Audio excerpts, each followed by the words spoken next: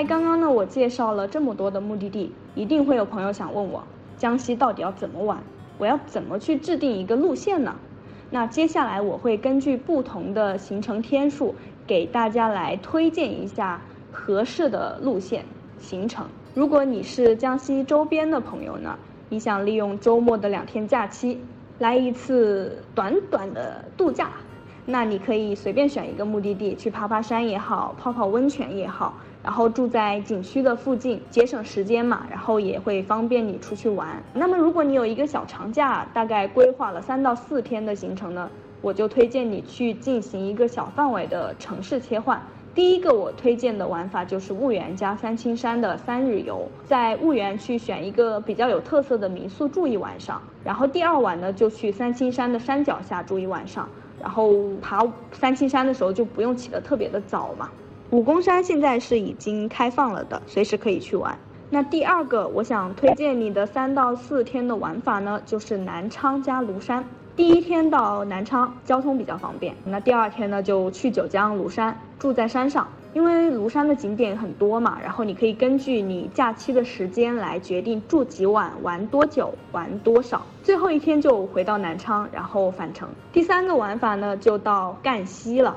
第1天到宜春，然后在温汤镇上面去转一转，到那个我刚刚说的古井温泉旁边去泡个脚，然后第2天呢就到明月山去爬爬山，玩一玩，坐一个高山的小火车，看一看那个两边的山呀树呀，然后下山回来的时候呢就在酒店泡泡温泉放松一下。最后1天如果你还有空的话呢，我是推荐你去看一看原生态的那个南惹古村。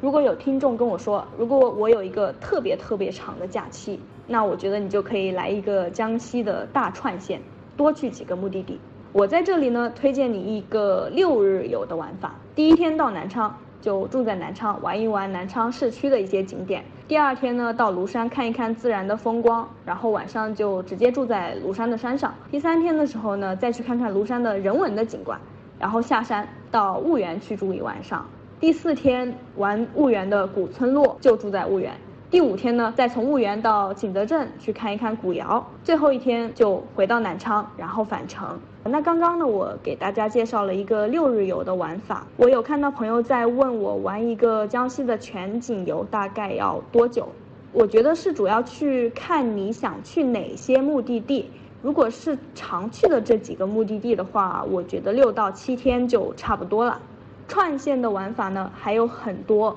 我在这里就不去一一的列举了啊。如果大家想了解更多的玩法呢，也欢迎大家关注我们携程自营的印象江西、乐享江西系列，也许能给你更多的建议。刚刚有说到江西的目的地还有玩法嘛，是不是有朋友就很想问我，江西有什么好吃的，一定要去尝一下？别急，我现在就给大家来说一说江西的美食。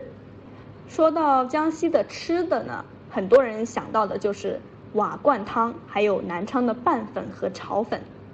在南昌嗦粉的时候，嗦的是米粉，配上一点萝卜干、雪里红、花生米。